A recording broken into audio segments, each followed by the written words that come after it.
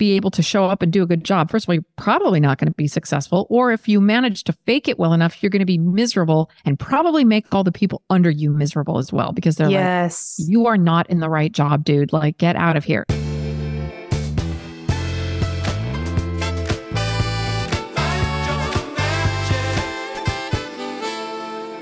All right, y'all. I have recorded this intro probably 4 or 5 times at this point. I am just going to verbal vomit because we're tackling a really big topic today, which is narcissism. And I want to be really careful because I think that Instagram is kind of having a moment.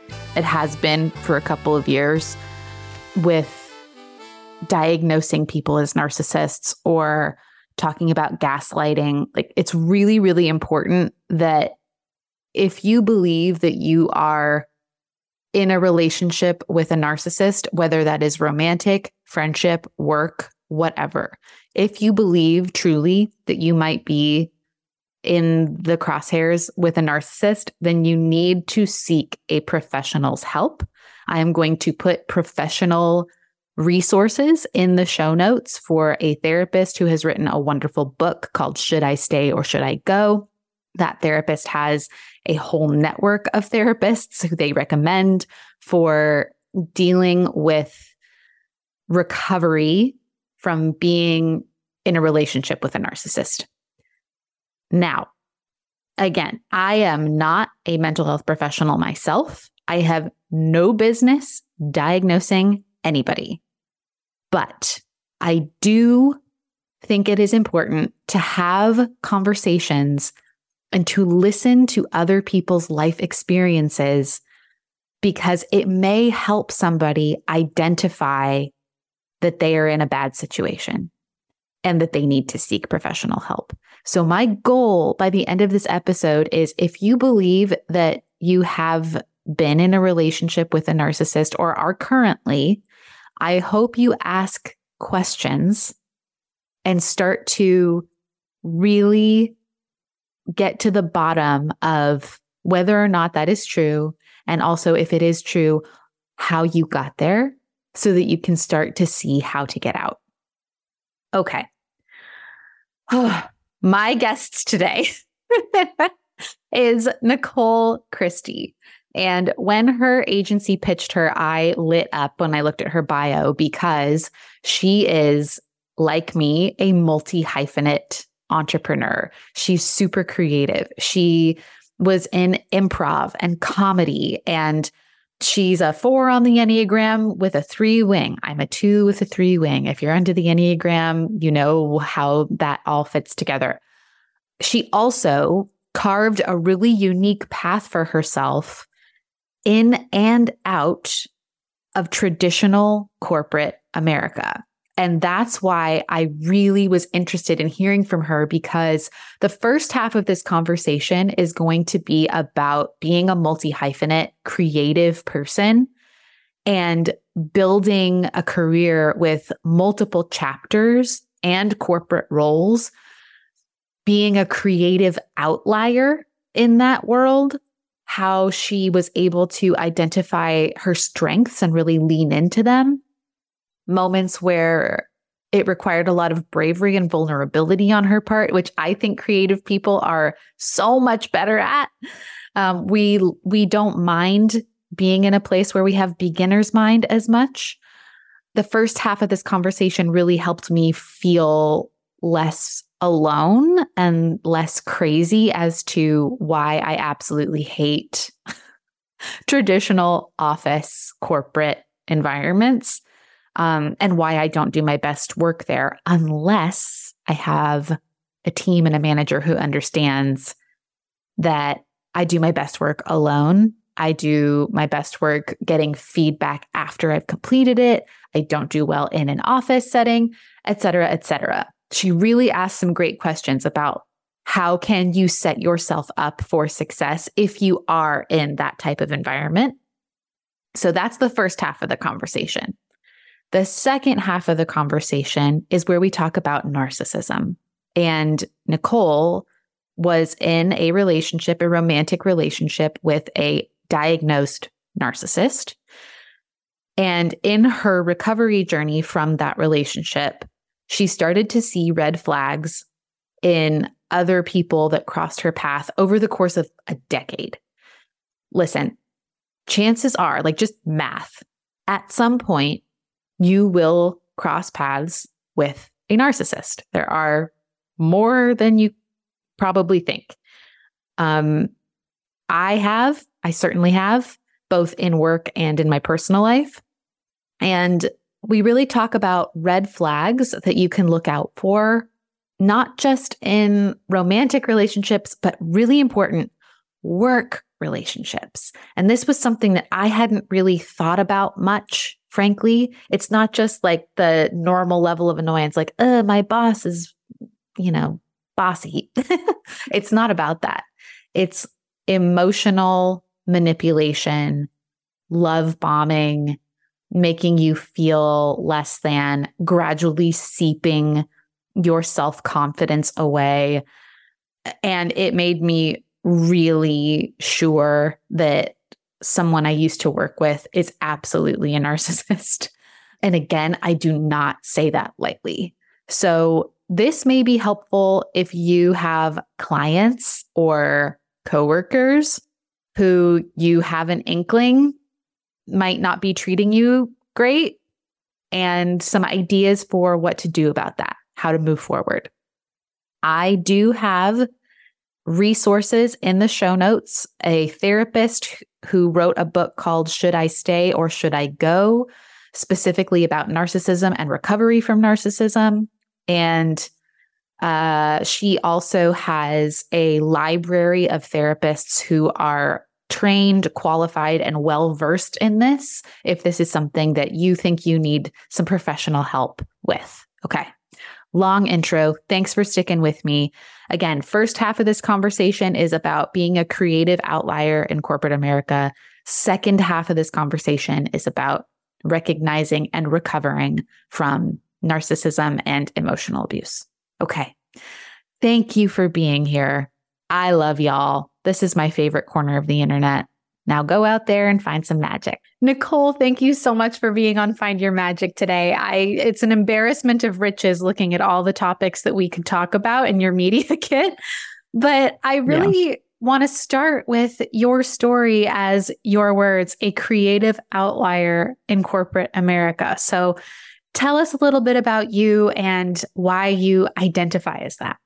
Sure. So most of my career has been as a writer. And I kind of found my way into the corporate communications space when I graduated college. And I started writing. I wrote my first short story when I was 7. I started writing chapter books in elementary school that my teachers would read at story time. And all the kids in the class had a character, it was all their actual names. So they thought it was exciting. But so I always knew growing up, I wanted to be a writer. And I was like, it's an author, or, do I want to be a screenwriter and a playwright? And I really dabbled in all of these different things. But then, get out of college and you look for a sensible job. And I ended up in corporate communications, executive communications, internal communications, branding, all the different aspects of comms. But I think the interesting thing was that I always have had, I'm a very diligent and responsible person, but I have this really artistic, creative, free spirit. And that's a little bit odd in a corporate environment. I'm also a really independent worker. So that you come into a workplace and there's a lot of collaboration and a lot of teamwork. And I'm always welcome to feedback, but creating things together, some of that was really challenging for me. And so it wasn't until I've had 2 lifetimes at Microsoft. So from 2000 to 2004, then I went to New York, worked in a consulting firm for a while, had my own communications agency for 12 years. And then went back to Microsoft from 2017 to 2021. And now I'm out on my own doing storytelling, podcasting, and all the things again. But those 2 lifetimes in Microsoft, especially the first one, I really had to figure out how to leverage my creativity and that free-spiritedness as a strength and not a liability. And so some things that, I found it was interesting. The first lifetime, 2000 to 2004, I had a manager who was very open to that. And that was unusual in the early aughts to have a manager who was like, hey, work from home if you need to, or work odd hours. Like I'm up at like 7 a.m. or whatever, but I don't really start functioning till about 10:30. And she was like, then come in at 10:30. Oh my gosh. I actually want to dwell on this for just a moment, because I wish this was more common. I had a really similar experience where I was with a tech company for 3.5 years. And the person who brought me on was a manager who really understood this. Yeah. Same deal. Yep. When you were talking, I was like, oh my God, same. And I'm sure a lot of people are hearing that going same. Absolutely. I can't concentrate in an office. There's way too much happening. Nope. Like do you identify as a highly sensitive person? I do. Me too. Yeah. I do. That's part of it. Yeah. I don't want, even sometimes at home, I have my noise canceling headphones on to just, the sound of a leaf blower or something. So yeah. Yes. And also when you are in a creative role, allowing yourself to follow inspiration when it comes is so important. And also when it's not there, for that to be okay. Absolutely. Yeah. And you really do, like you did and I did. You have to have a manager who understands that. And and she's now my friend Tammy, one of my closest friends after being my manager. Shout out Tammy. What up, shout out to Tammy Hamilton. She would hate it probably if I said her name, but she wouldn't. But I mean, I remember talking to her and saying, I can't guarantee, because I was doing a ton of writing. I was managing production vendors and designers, to bring all of the creative assets that I was building at Microsoft to life. And I would say, I can't guarantee that creativity is going to happen between the hours of 9 and 5. And I knew that I didn't, start anything till like 10:30 in the morning. Even to now, my creative sort of time block is 10:30 to 1:30.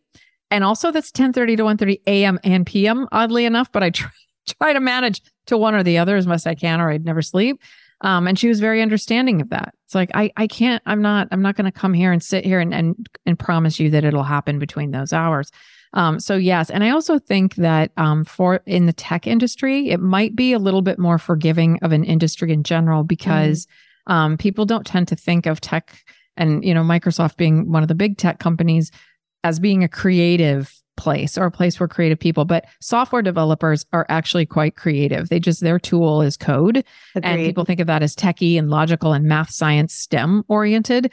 No, they're magicians. 100%. And they would come in at like noon and work until, 4 a.m. I mean, so there was some precedent, I think, for me, and sounds like for you as well, in the tech industry that, come as you are is an important sort of tenet of tech companies, because they're just like, we want you to be free to do what you need to do your best work at this company. Microsoft is still that way. Mm-hmm. So yeah, I mean, I had managers who were understanding of that, and then being in the communication space was helpful because you're with other people who are creative. And I just really had to carve that niche, which I did in that first iteration. And it was really almost like I ran my own business. I mean, my manager was like, here's your budget. Here are the things you need to create this fiscal year.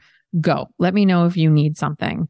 The second time, from 2017 to 2021, I went back, having had my own agency, I went back and was like, I want to do something different in the communication space.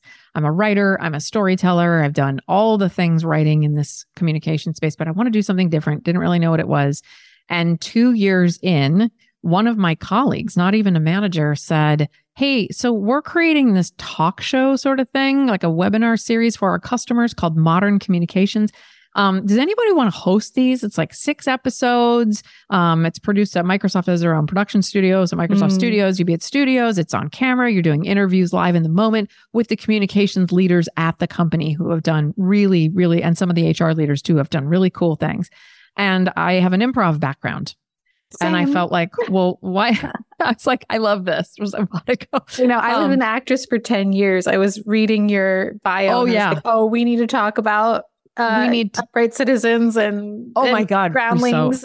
Yes, we so need to talk about that. Yeah, I studied with Holly Mandel, who's a Groundlings alum, and Armando Diaz, who was Second City, and got a little dabble in each. But yes, we're nerding out, guys. We're nerding out. Nerding out on improv, and I miss it in many ways, but there are only so many hours in the day, right? Yes. But yeah, I thought that I could bring here it was an opportunity to talk about communications, which was what my career had been built on. But then on the side, I'd been doing improv, I'd been writing essays, doing comedy writing, was not part of my like formal career or anything that was other than, like a day job in any way. But so I had this opportunity to do that.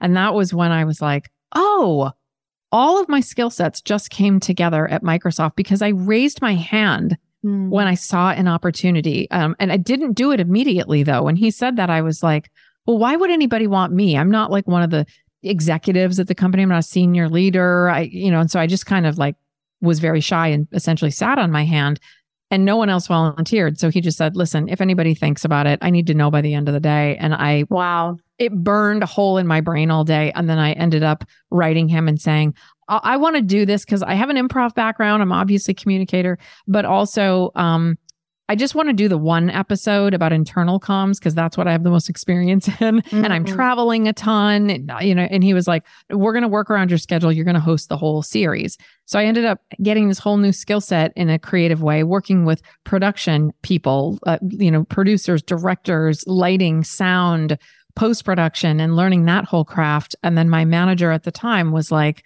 we want to start a podcast at Microsoft to document that Microsoft was sort of changing the role of the manager and how they showed up.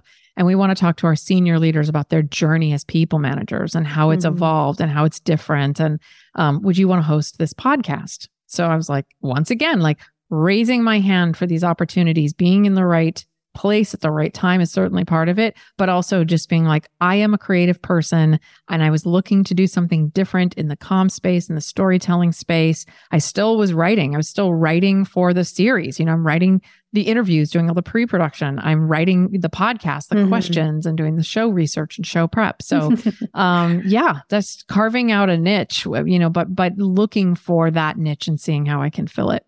Yes. So many things. Okay. Yeah. Creative people are the bravest people because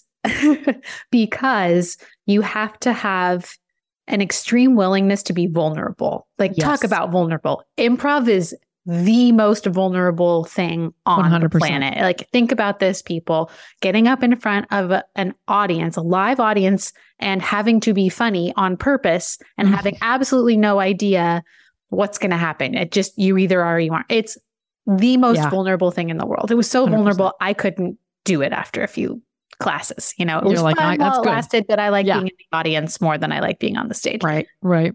Point being, creative people, I think we shame ourselves out of following the impulse to be vulnerable because we think we're supposed to be corporate leaders in air quotes because we have a certain skill set already. Right. Yes. And what you said that I really want to call attention to was that it allowed you, that saying yes and being vulnerable and not having experience because you were creative allowed you to gain an entirely new skill set. Right. Yeah. And here's the really cool thing about being creative in a non-creative environment. The more creative shit you do, the more people turn to you as the creative person in 100%. Yeah. And I have a beatnik bobblehead in my office that my manager 20 years ago gave me. It's like a dude with a black turtleneck and like little glasses. And she was like, you're the creative person on our team. So yay, have this bobblehead. And I still have it. Yeah. And the more you lean into it. Yes. And the more you lean into it and the more you nerd out about things. Yes. That's what people remember about you. And I think we're so afraid of not appearing quote unquote professional that we don't raise our hand or we don't come to the table with the idea for a podcast, right? Like say you're in a company who doesn't have a podcast, has no plans for a podcast, but you're like, what we could do? We could start a podcast. And it might fill some sort of need. And I love what you said too about, when you're in a corporate environment, when you're capable, you show your capabilities. People in corporations tend to want to pigeonhole you or put you onto that vertical path of like, you're a great writer. We want to put you on, at Microsoft, they call it the bench, right? We want to put you on the bench for management, leadership. Like, and I was like, no, like I knew that was 100% not what I was supposed to be doing. But early in my career, I think I played around with it because I was too afraid, right? It's like, well, I've chosen this. I've made my bed, so lie in I'm it. So go supposed to want this. Yes. I call it Devil Wears Prada syndrome, where where he's like, Andy, a million girls would kill for this job. Yes. Doesn't matter if it's not you. And it's it's those traditional sort of trappings of material success. Like, I'm going to go be the chief communications officer or the chief creative officer. And I kind of toyed with that a little bit. And then it was like, and also, it's like not just thinking about what are you good at and what do you like to do, but what is your personality? And if you're a highly sensitive, introverted, independent person, it sounds like you're that, I'm that. We're not really built for that. And so to put yourself in that position and not be able to show up and do a good job, first of all, you're probably not going to be successful. Or if you manage to fake it well enough, you're going to be miserable and probably make all the people under you miserable as well, because they're like, you are not in the right job, dude. Like, get out of here. So that took me a while to realize, because I would look around the table in corporate America and see all these people that seem to be thriving and wonder what was wrong with me. What is wrong with me? Can we just repeat that again? Yeah. Looking around at all these other people who seem to be thriving, asterisk on seem. Yep. But I look at myself and wonder what's wrong with me. Why can't I just be grateful?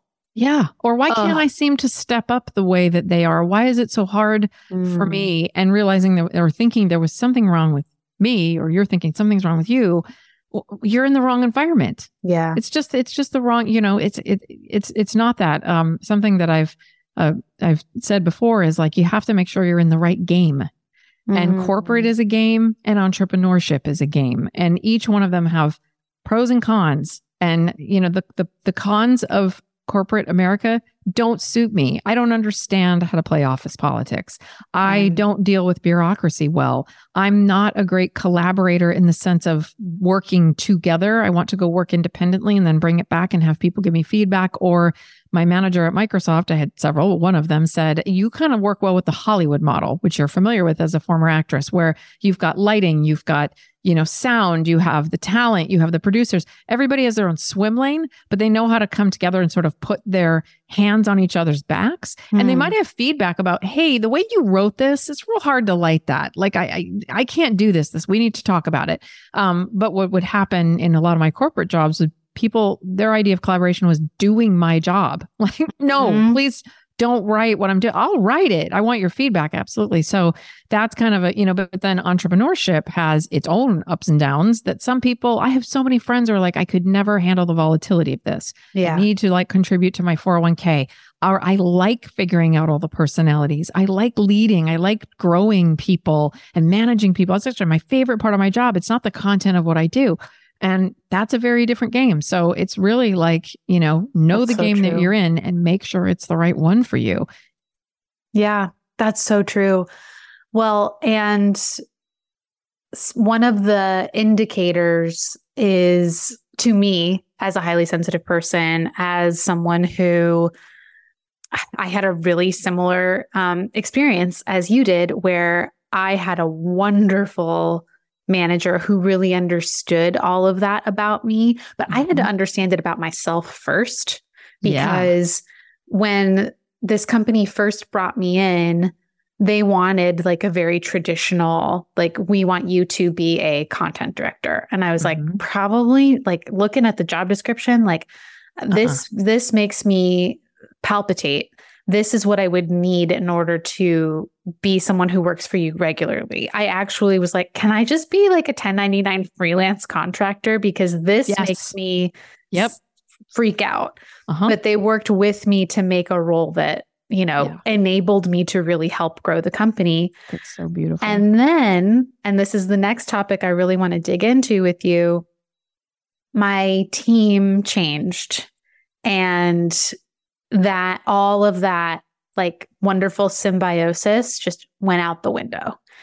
And you, on one of your topics, you speak about how to identify narcissism in a corporate environment. And I think that is something that we don't really talk about a lot with in the terms of coworkers or work.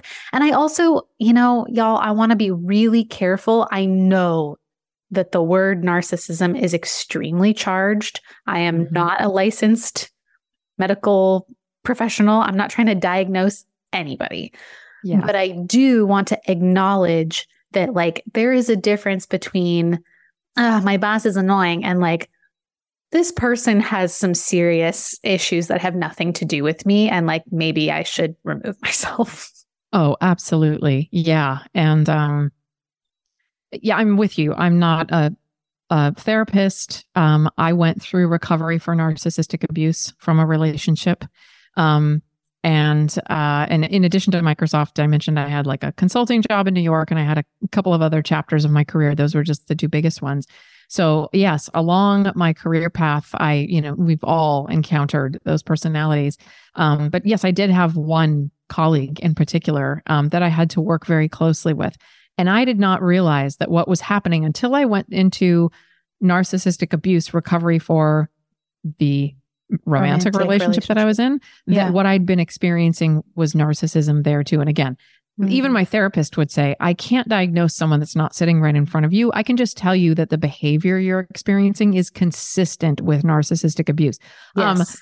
People who aren't narcissists, everyone has a little bit of narcissism in them, or you might have one or two things you do that are characteristic, but it doesn't qualify you as a narcissist, or there's that too. So some of the things that I was recognizing as I went through this recovery from the other relationship was that, I have experienced this at work as well. Also, another thing because of course, I mean, that's, of course it doesn't only show up in romantic relationships. It shows up in parenting a lot. And I'm not speaking to my personal experience, but I have a few friends who talked with me about that. And they're like, I have a narcissistic parent. It shows up in friendships. And I've certainly had narcissistic friendships throughout my lifetime that I now recognize that I didn't understand at the moment. But and one of the other interesting things is that narcissism, and again, we're not diagnosing anybody, it can show up differently in males and females. And there's which you mentioned before we hit record, and that blew my mind. And I was like, I can't wait to talk about that. Oh yeah. So and there's some of this to some degree. Well, narcissism, what I learned also is it exists on a spectrum. And so everybody thinks of the narcissist as somebody that's they drive a real fancy car and they're flashy and it's lots of selfies. That is what my therapist would call the grandiose side of the spectrum. It goes all the way down to covert narcissists who prey on your vulnerability, telling a sob story. There are communal narcissists who get attention through doing good deeds. There are neglectful narcissists, which is you only exist as supply. You're not a human being with feelings or emotions or experiences or friendships or a life of your own. Those are just a few, but there's a spectrum and there's lots of different ways this presents. So I think it's important to look at that. Women tend to, one of the big red flags for me, and this does occur, with men as well, but they push vulnerability really quickly. So they'll be like, boom, you're my very best friend, and just latch onto you. And that is the experience that I had with this colleague. And I felt sorry for her because she was walking into a difficult situation at this company that I was working at. And so I have issues with codependency and rescuing and fixing and taking care of people. I immediately, we're the same person. Are you an INFJ also, sure by the way? Are you a type 4 on the Enneagram? I am a 2 wing 3. So when I am when you're integrated versus when I'm integrated, stressed? I'm a 4. Yes. Okay. Yes. And I'm a 4 wing 3. So that's so funny. And so I think when I'm integrated, I go to 1 or something like that. So which 1 is a close, I'm 4 and then 3 and then 1 or whatever. So that's so funny. We're the same person, basically. But yeah, so I was jumping in to help this woman. Oh my gosh, you're new. Don't worry about it. Let me take care of that. And pretty soon I was, enmeshed with this person and it was very hard to back out of. And she was kind of a superior to me also. So I'm like, oh God, how do you back out of this? But there was a love bombing that happened. So when she first started at the company, she bought gifts for the team. Like, I was like, oh, and then you're thinking, oh, this is so nice or whatever. I look back on that. I'm like, that was the first sign of like a love bombing, which is normally what you would experience in a romantic relationship that was happening from someone who was immediately trying to get into all these people at work. And that's not to say that someone who is not narcissistic might not buy gifts of like, thank you so much for having me and it's exciting to be here. But it's one of those things that now I'll go tick and just like little yellow flag, put it up and watch for what else comes. But yes, the, woe is me. I don't know what I'm doing. Help me. You're so good at this. Right? Like you're so good at this. Can you just do this? And then and then the other thing that will come is like a dig will come. So there's a narcissistic phase of like the dig and the devalue and the discard. So it's like, this is interesting because, normally you're really good at this, but and now it's like they're going to tear you down. So first it was the build up, right? The love bombing, going to buy you a bunch of stuff, tell you how great you are, get you to help me with things, connect to me, take care of things, do my job for me and I am, by the way, complicit in all of this, but unaware at the time. Now it would be, my hackles would be all over the place before, I would get enmeshed in this the way that I did. And then once they've got you, then it's like, now I'm going to tear you down. I built you up to get what I need from you. And now I'm going to tear you down. This work isn't really that good, or they take credit for it. That happened. Oh, that's a huge one. That's multiple times. Huge one. Yes. Yeah. And sometimes at the same time. Yeah, right? Totally. They'll tear you down for it, but then present it as their own work. Yes. So that was a way that it really showed up. And I was not the only person that experienced this from this woman, which on the one hand, made me feel better. On the other hand, was really fucked up. Yeah. Just say that.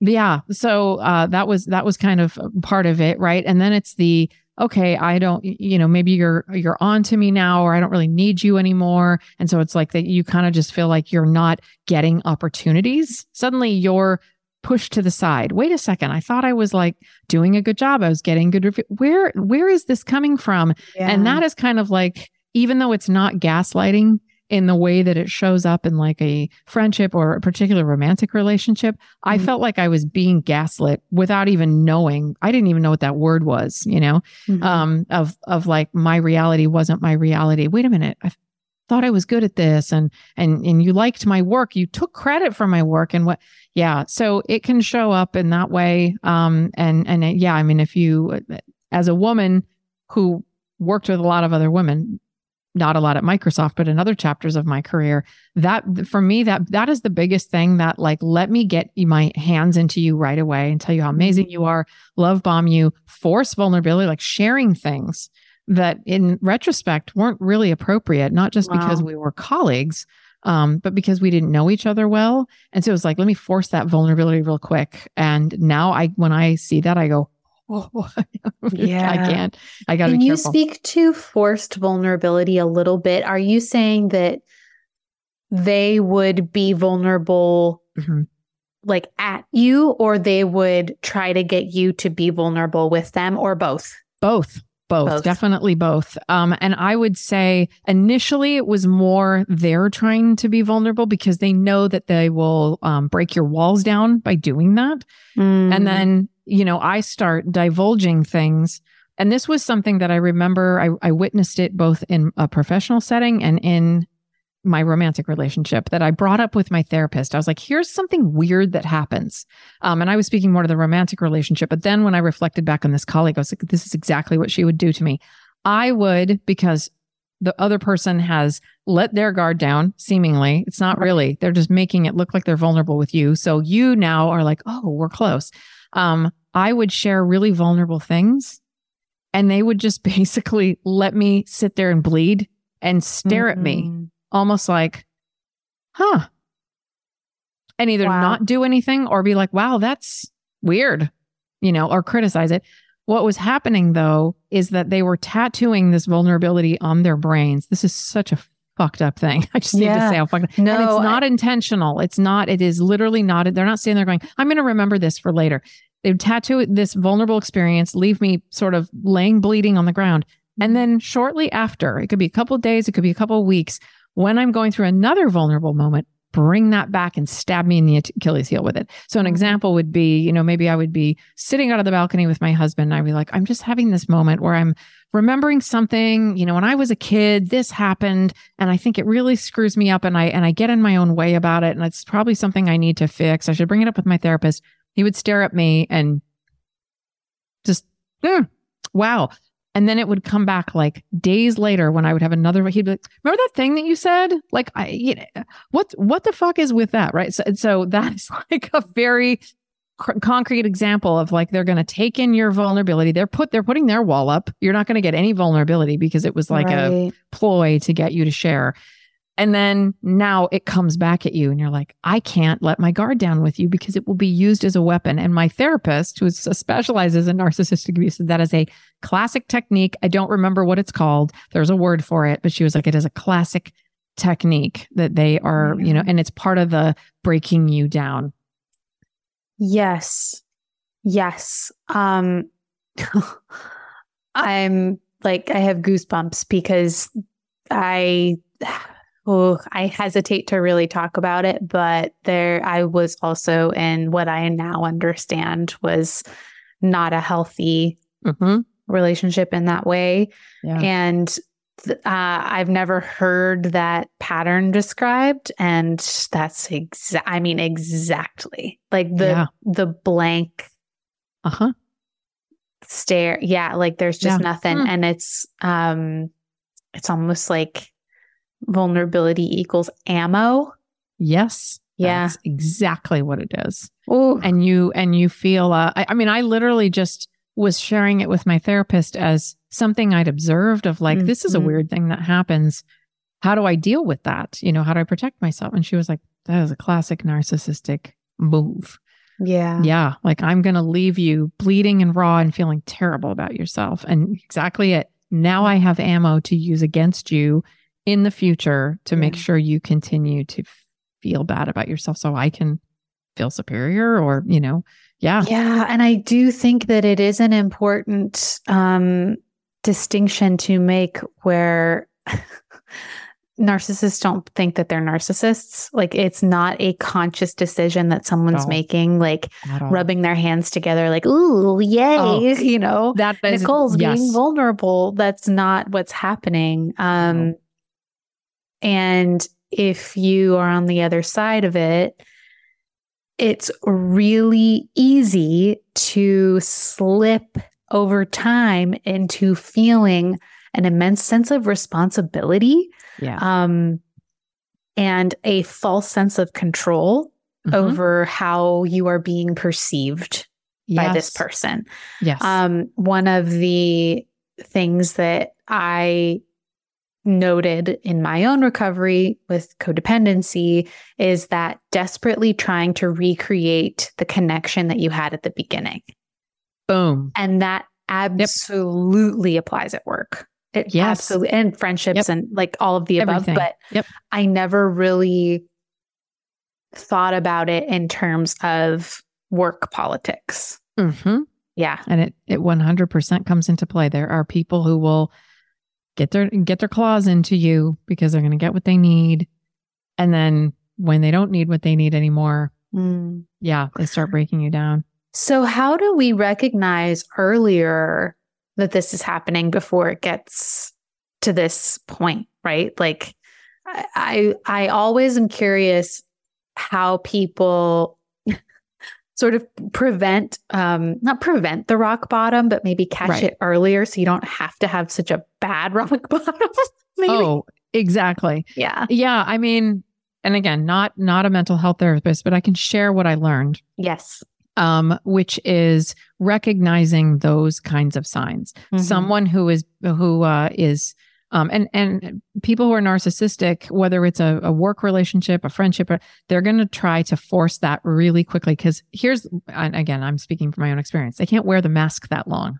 Yeah. So the faster that they essentially trauma bond you, which is what it is. It's not love. It's not collaboration and professional partnership. It is you become trauma bonded to someone. The faster they can do that. So the more they force vulnerability, intimacy, any of that. So just being able to put the brakes on any relationship. And one technique I learned, this is a visualization of just put up the white light. I put up a wall. I go, and I recognize that. I recognize when someone is trying to get close to me very quickly. And it's like, hold on a second. Another good analogy, a therapist I had in Seattle when I lived there said, you need to get better at putting up your chain link fence.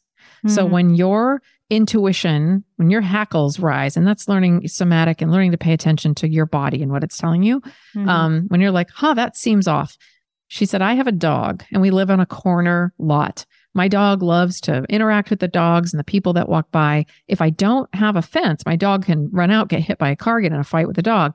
If I put up a wood fence, nothing happens. She has no interaction at all and she's lonely and sad. If I put up a chain link fence, she can still interact and stick her nose through. People can pet her, but she's protected. She was like, that's what you need to do is learn to put that chain link fence up. I love that image. Pushing. Oh, it's the best. That and the white light, right? Just put your shield of white light up and be like, okay, I need to block this energy. It doesn't feel right. Because that's exactly what you don't want to do is have to go back. I did the same thing. I actually know the moment with my now ex-husband that mask fell off. I remember the moment. And all I did for 10 years beyond that point is try to get back to those first 60 days.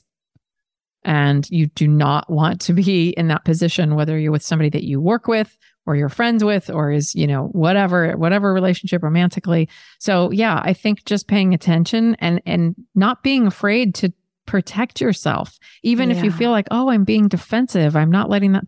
Put that chain link fence up, pay attention to what you see, educate yourself. If you think you've been in this situation before, read about narcissistic behavior and relationships and what some of these signs are. But the biggest one is always the love bomb, the gifts, the vulnerability, the listening to you. You're so interesting. It's hard because that's what people should do anyway. It feels great. It feels great. It feels great. Yeah. You're like, this person is so into me. And I think it's difficult because there's a normal level of that and there's a not normal level. Yeah. So it's really training yourself to like pay attention to your gut or maybe err on the side of caution and put that chain link fence up kind of right from the beginning. I can reach through and I can connect with you, but I'm being very protective of like, are you trying to force vulnerability or intimacy with me? Are you trying to get me to do things that really aren't normal, like your job or meeting family super quickly? That has happened before. So yeah, looking for those kinds of signs right at the get-go so that you don't hit that rock bottom place. Yeah. Oh, that's so helpful. That's so, so helpful. And also, I think I would just ask questions. I feel like for me, when I was in a place where, so when you're in that place, when you're in one of these relationships, no matter the container, you doubt your own judgment. And that is the hardest part because you sort of have overridden your intuition so many times and you've had your analysis questioned by this person so many times that you start to kind of be like, well, shit, are they right? You gaslit. So yes. Yep. So just starting with asking questions is a really nice gateway to making decisions. I love that. Yes. And not, just putting the questions out there and then, doing the work that you can to learn to trust your intuition. I mean, there's therapy, there's journaling, there's looking back on all the times your gut told you something and you denied it because you couldn't find physical evidence or because somebody gaslit you into believing it wasn't true. I mean, even like when I said, I remember that moment that the mask fell off. Yeah. I remember going to therapy and my therapist was like, why were you crying in the shower? And I was like, I don't know. I just feel like maybe I haven't been in a relationship for so long and it was so beautiful. I didn't even know. If that happened now, I'd be like, whoa, what was that? So just trying to like learn to tap into your body and asking questions and pairing those things. The questions are great because they get to the cerebral part of things, because it's hard to listen to your body or your intuition. That takes some work to learn to do that. But when you put those questions out there and you get some concrete answers or lack of answers or answers that don't make any sense, and those can help you tap into your intuition, because you're like, what? That didn't really answer the question, or that person didn't really answer it at all. Yeah. Yeah. And also being really honest with yourself about what the answers are. I think that's really, really hard, because I think often you want something to be true so badly that you overlook a lot of yellow flags, red flags, all the flags. Yeah. Yeah. I mean, no lack of green flags. Yeah. You want it so badly. You want it to be what you want. Yeah. And just having a lot of compassion for yourself if you do find yourself in one of these situations. And one of the things I learned from my therapist when I was going through recovery is she said, narcissists choose the best people because they need the best supply. They're going to choose the people. Everyone always thinks, oh, they chose somebody weak. They're going to choose somebody strong, empathetic, giving, compassionate, vulnerable, all of those things. So she was like, you have to know you are a great source of supply. That is a lot for you. But how do you turn that back on yourself and fall in love? When you fall in love with yourself first, which is a weird thing to say, but you don't worry about if somebody else doesn't choose you. I read something the other day about I just want to be with someone who's afraid to lose me. And I was like, I'm afraid to lose me. Because I lost me before. So no, I don't want to be with someone who's afraid to lose me. I want to not be afraid. That's not even the word, but I want to be the one that's like, I'm holding on to me. And if you don't like me or you don't bring what I need to the table, that's okay. But this has to, and this is where, the narcissistic of just reeling you in so quickly, you just lose your mind. You're high on oxytocin and, you're not even really thinking about it. So how do you? That's so true. That's so true. Yeah. Okay. Last piece of this puzzle. How do we get out? What do we do about it? Yeah. I mean, having a therapist who specializes in narcissistic abuse is really important. Yes. I found mine through Dr. Ramani Durvasula is kind of an expert in this space. She's got an office in Santa Monica, but she has a network of therapists she works with because she's pretty well known and so doesn't take on a lot of private clients anymore. But we'll put that her up, resource in the show notes if possible. Please do. She's great. And she wrote, Should I Stay or Should I Go? Which is a book that I read at the beginning of when I realized what was happening. A friend said to me, do you think this is what is happening to you? I read the book. It's how I got introduced to her. And it's how I found my therapist. But working with someone who specializes in that, because one of the things she taught me is they don't change. Yeah. They don't change. And part of what you said, they're not aware. If you were aware, you might have to be accountable for your behavior. So there's not awareness. So what you have to decide is, can I stay in this relationship and do the best to get my needs met outside of that? And by that, I mean your emotional needs from friends, family, community, neighbors, whatever. Or do I need to go? And she said to me, it's not my job to tell you to stay or go. I have clients who are like, I have children. I can't leave financially. I actually love this person. And others who are like, nope, I got to go. Either way, building the emotional toolbox was really important. Of learning to disengage was the biggest thing. Don't engage. It's always a bait for your energy. Even when it's negative, even if you're angry, they get energy from that. So don't engage, just learn. That was a very hard thing. And also there's no convincing everybody or using an I statement or I feel this or any of that crap that you learn in couples therapy. I don't mean to say it's crap, but it just doesn't work. It's in this sort of a dynamic. It's like trying to paint a house with oil. It doesn't. Yeah. My mom used to say to me, have you told him that, and try to get me to appeal to logic. And I was like, eventually I did that for almost a decade. And then I finally was like, this isn't actually what it's about, because this isn't a person that is interested in engaging and building anything. This is always a game. So my answer was just go silent, go quiet. Some therapists call that gray rocking. Don't respond to anything.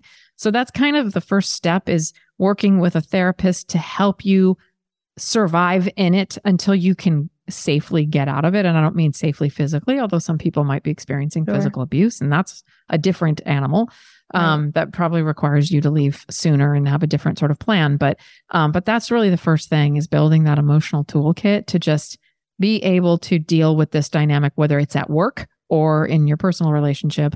And then when you do leave, I mean, for me, it took me 1.5 years from the moment I knew what I was dealing with to actually walk away from my marriage. Took 1.5 years to be 10 months of therapy, feel like I had the emotional toolbox. Then I went and got my physical body strong. So my outsides matched my insides. I was like, I got this backbone of titanium, but I need my body to feel as strong. And then just one day I was like, it's time. You're ready to go. You have to go when you're strong enough for any fight that's ahead of you, because it can be ugly. And also you have to be strong enough to not get reeled back, because the reeling back attempts that in that sort of a dynamic, and it happens at work too, when you say you want to quit or you want another job, all of the love bombing and stuff will start again. I'll change and blah, blah, blah. You have to be strong enough to be like, no, I'm done. I have my emotional toolbox. I'm strong. I know my worth. I know my value. That's really, kind of the key to it. And then once you go, you have to go no contact. Yeah. Because any contact at all. I mean, I lost my cats. I had to, initially it was like, oh, you could, he lives a half mile away from me. When I'm traveling, you can come see them. And I thought that'll be great. And then I had a friend who said, this is a bid for your energy. Yeah. Even if he's not in his own home when you're taking care of these cats, you can't do this. You'll never heal, because he knows how to get into your energy. So you have to kind of go no contact and just protect yourself. Yeah. Easy peasy, guys. Yeah. It is the hardest battle I've fought. And I went through cancer at the same time that I was going through this. This battle was far more difficult. But I got to the other side, with my faith in humanity. Someone said, how do you keep your faith in humanity? I don't really know. Other than here's what I will say to people who are in this dynamic. It's not about you. Yeah. It's never about you. I've had people say, why would he treat someone like that? Or why would your colleague treat someone? Because it's not about me. It's one of the other great things that my therapist taught me. You're just supply, which on the one hand feels real shitty. But when you realize, oh, I'm just supply.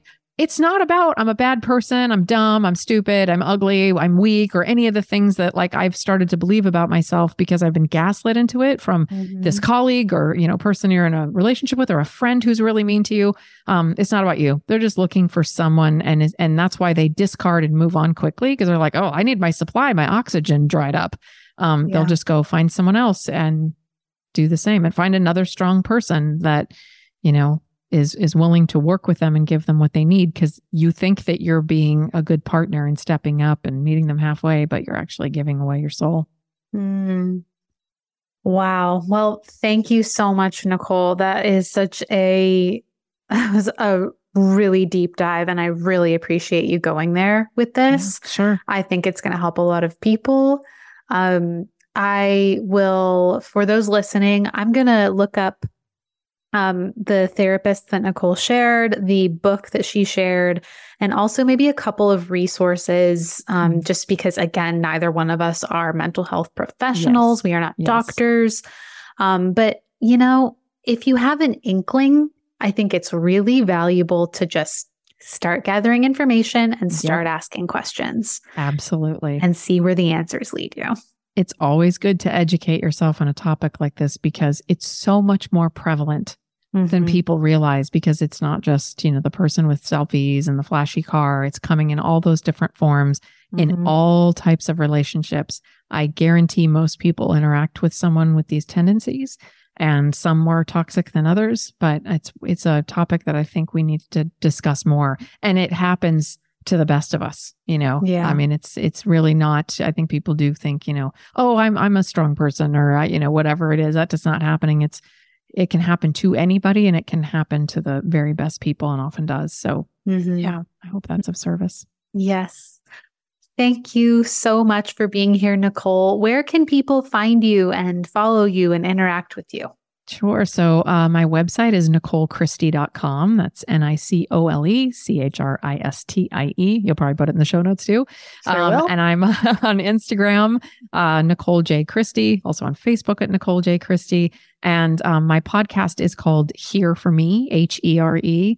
And it's about the power of choosing yourself and how the best self-care comes from the inside. So self-awareness, self-compassion, self-respect, self-integrity, the things that I learned walking through a number of life crises, health issues, narcissistic abuse, leaving a job, starting a business in a period of 3 years, all during the pandemic. Wow. That's the lesson that I learned of we have to choose ourselves. We have to be here for ourselves. So yes, people want to check that out. You can listen anywhere you listen to your podcasts. I love it. Well, thank you again for being here. You guys go follow Nicole and go find your magic.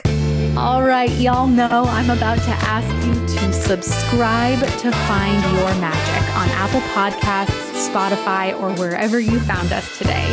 It truly helps podcasters pay their teams, find better guests, and give you good content. So if you want to hear more conversations about mental health and entrepreneurship, be sure to subscribe to Find Your Magic and leave us a review. Thanks for being here. Now go out there and find your magic.